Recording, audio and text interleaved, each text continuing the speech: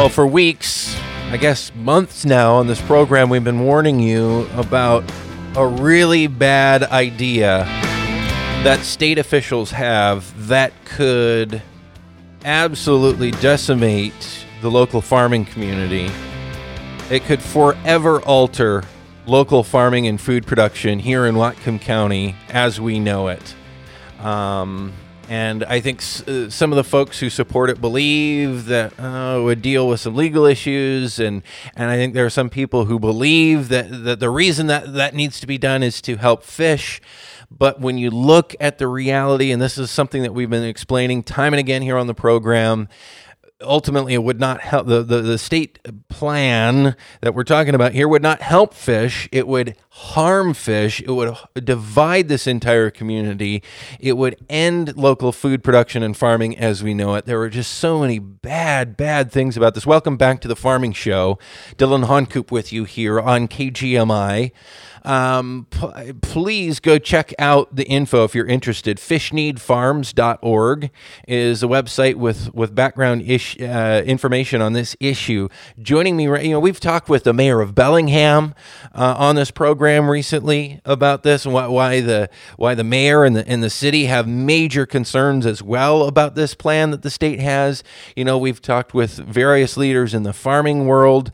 Farmer Greg Eby was on a few weeks back. We've had Fred Lickle on here in our offices at Whatcom Family Farmers. Again, I'm Dylan Honcoop. I work for Whatcom Family Farmers and Save Family Farming now, doing advocacy.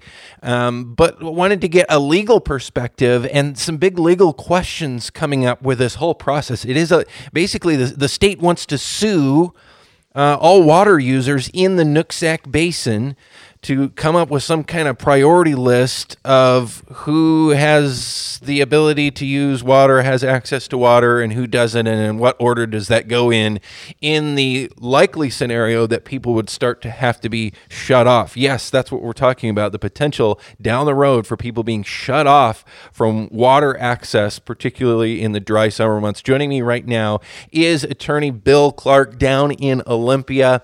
He's an expert on these issues. He's been dealing with this stuff here in Washington State for a long time, and he knows as much or more about this than just about anybody in the state. Bill, welcome to our conversation here this morning, and explain. A lot of people have been saying, you farmers, you're so worried about this process, which is called adjudication, by the way. The farmers have been so worried about this process because they're saying, well, it'll stop a lot of these good things that are going on. And that's one of the alarms that we've been sounding. They're saying, well, why can't we do all this good stuff, stream restoration, help the salmon, do all this other good stuff, and do this state plan, this adjudication at the same time? That's right. First off, good morning, Dylan. Good morning to all your listeners as well. Thanks for having me on the show. You bet. So folks know I'm an attorney in Olympia, and the Whatcom County group that I represent is the Whatcom Ag Board, which is the coalition of 6 watershed improvement districts that have been created in Whatcom County over the past 12 or 15 years. And so the water rate adjudication process that you describe is a lawsuit. I agree with your summary of it. It's a lawsuit that the state files in Superior Court, in Whatcom County Superior Court, against all water users within a certain basin. So that would be within the Nooksack Basin. And so anybody who has a water right or thinks they have a water right has to then file to be a part of that lawsuit. And if they don't participate in the lawsuit when it's all over, they don't have any water rights. So it requires all water users to file a claim within that lawsuit that's in Whatcom County Superior Court. And we'll put aside, I guess, how that adjudication would be conducted and the cost and how long it would take and kind of what some of the outcomes would be.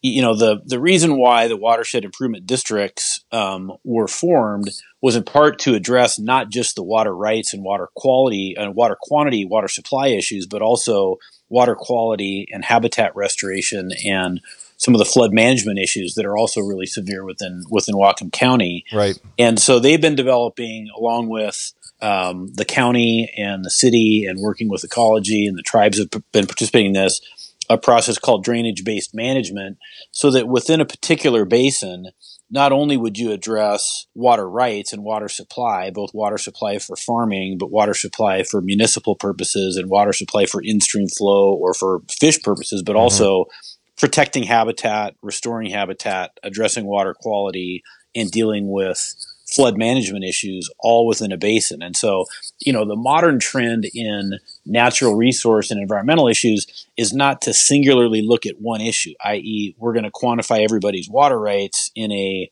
lawsuit that would take 25 years, let's say, and do nothing about those other issues during the meantime. At the end of the day, at the adjudication, you'd have, a list, an order of who has which water rights, as to what quantity and with what priority date. And under water law in Washington, the oldest water right gets their water first, and then the next oldest, and then the next oldest. Establishing those priority dates and quantities, it doesn't do anything to protect water quality.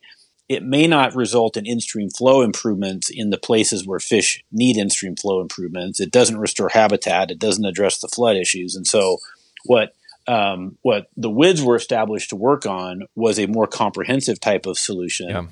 Yeah. There's an alternative to the adjudication that's been proposed by Ecology, and the alternative has been proposed by the Whatcom County Executive, and it's a settlement framework that instead of doing a water rights adjudication over the next 20 to 30 years, you would have a settlement discussion to address water supply and water quality and habitat restoration in a way that would have benefits for fish.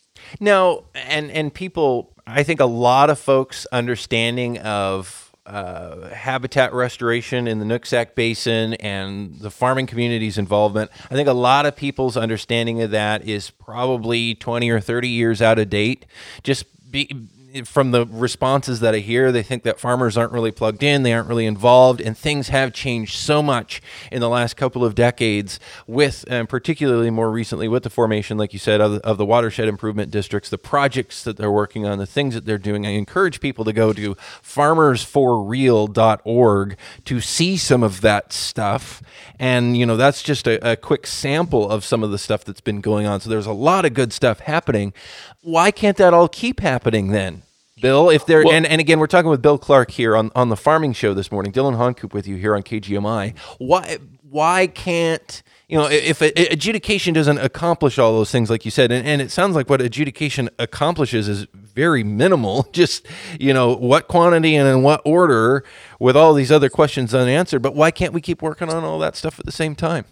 Well, first, like a lot of things in life, it does come down to time and money, right? And the WIDs are funded by landowners, right? So landowners that are within those watershed improvement district areas pay an assessment on a per acreage basis that funds the work of the WIDs.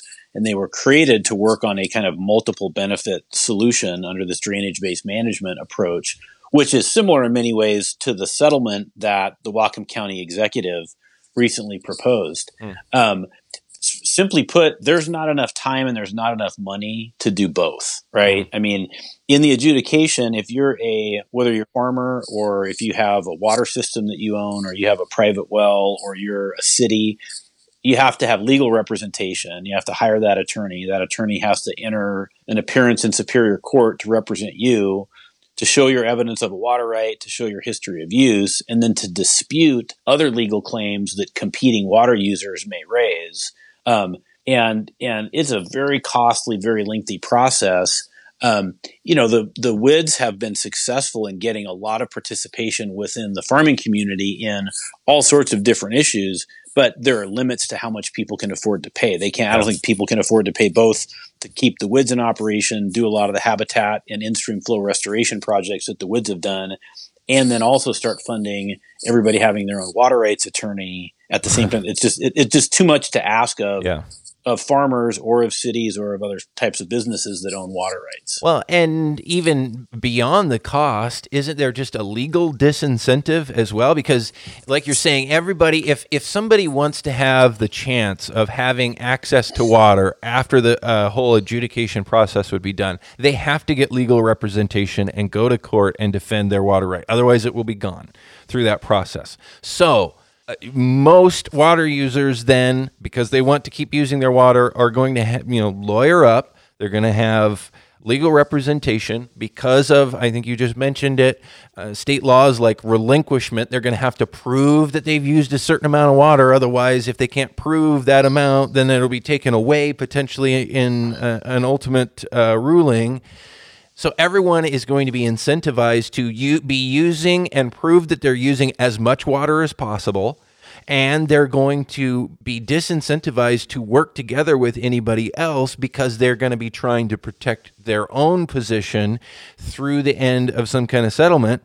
I mean, I think people understand that from other kinds of court cases. Once something goes to court, everyone kind of goes to their corner, right?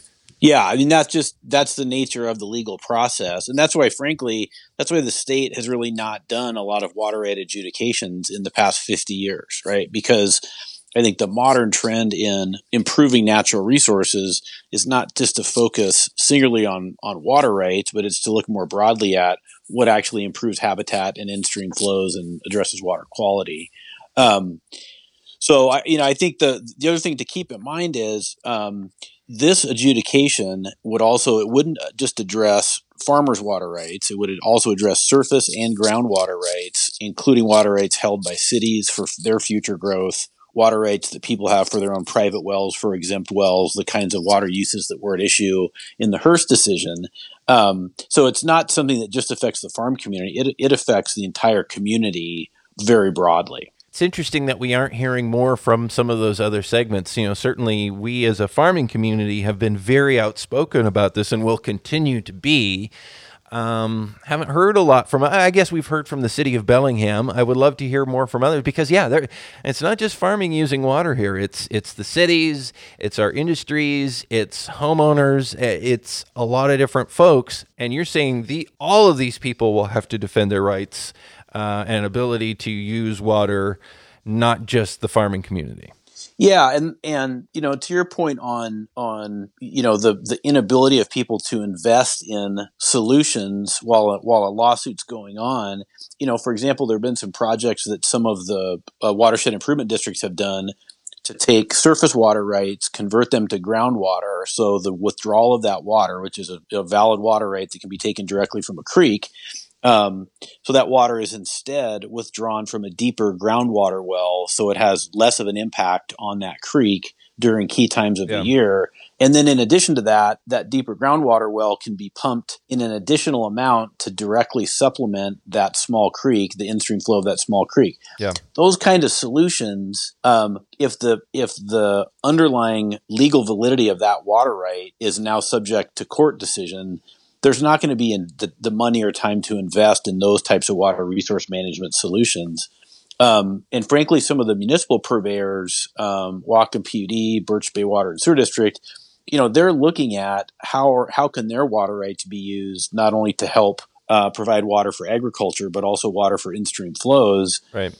Moving water around the county. Again, if their focus is to protect their water rights in court, they're not going to have the ability to invest in the kind of water infrastructure that is necessary for those kind of solutions. And frankly, other parts of the state have done a much better job developing water infrastructure to move water around to where it's needed than Whatcom County has. Well, that's what I've been hearing. Like an adjudication here in this watershed, in this basin, is going to be much harder if one of the big goals is maintaining in-stream flows to protect fish.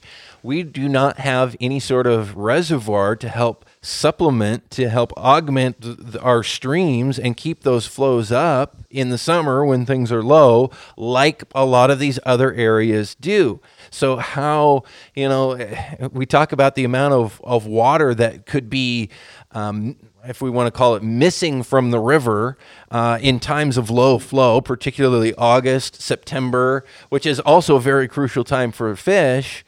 If you shut everybody off, the amount of water that they use isn't anywhere close to how much more the river needs in it.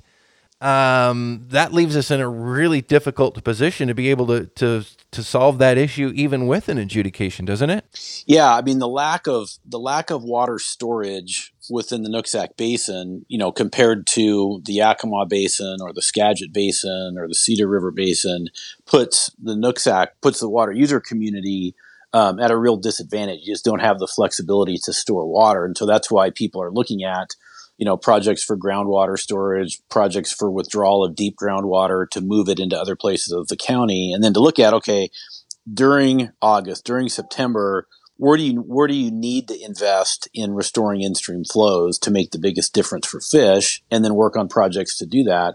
The thing about an adjudication is it could indirectly increase in-stream flows by eliminating people's water rights. And so if you eliminate people's water rights or reduce their water rights, the outcome of that is less water use and therefore some increased in-stream flows. But will it happen in the places that you want it to happen? Will it happen at the time you want it to happen? You don't really know. So, and that's, I think, the thing to keep in mind is I think, from a legal perspective, as I mentioned, we have a prior appropriation based system where water rights are based on the date of priority in the Nooksack Basin and elsewhere in Washington State. The senior most water rights will be held by federally reserved, by federally recognized tribes, by the Lummi Nation and by the Nooksack Nation.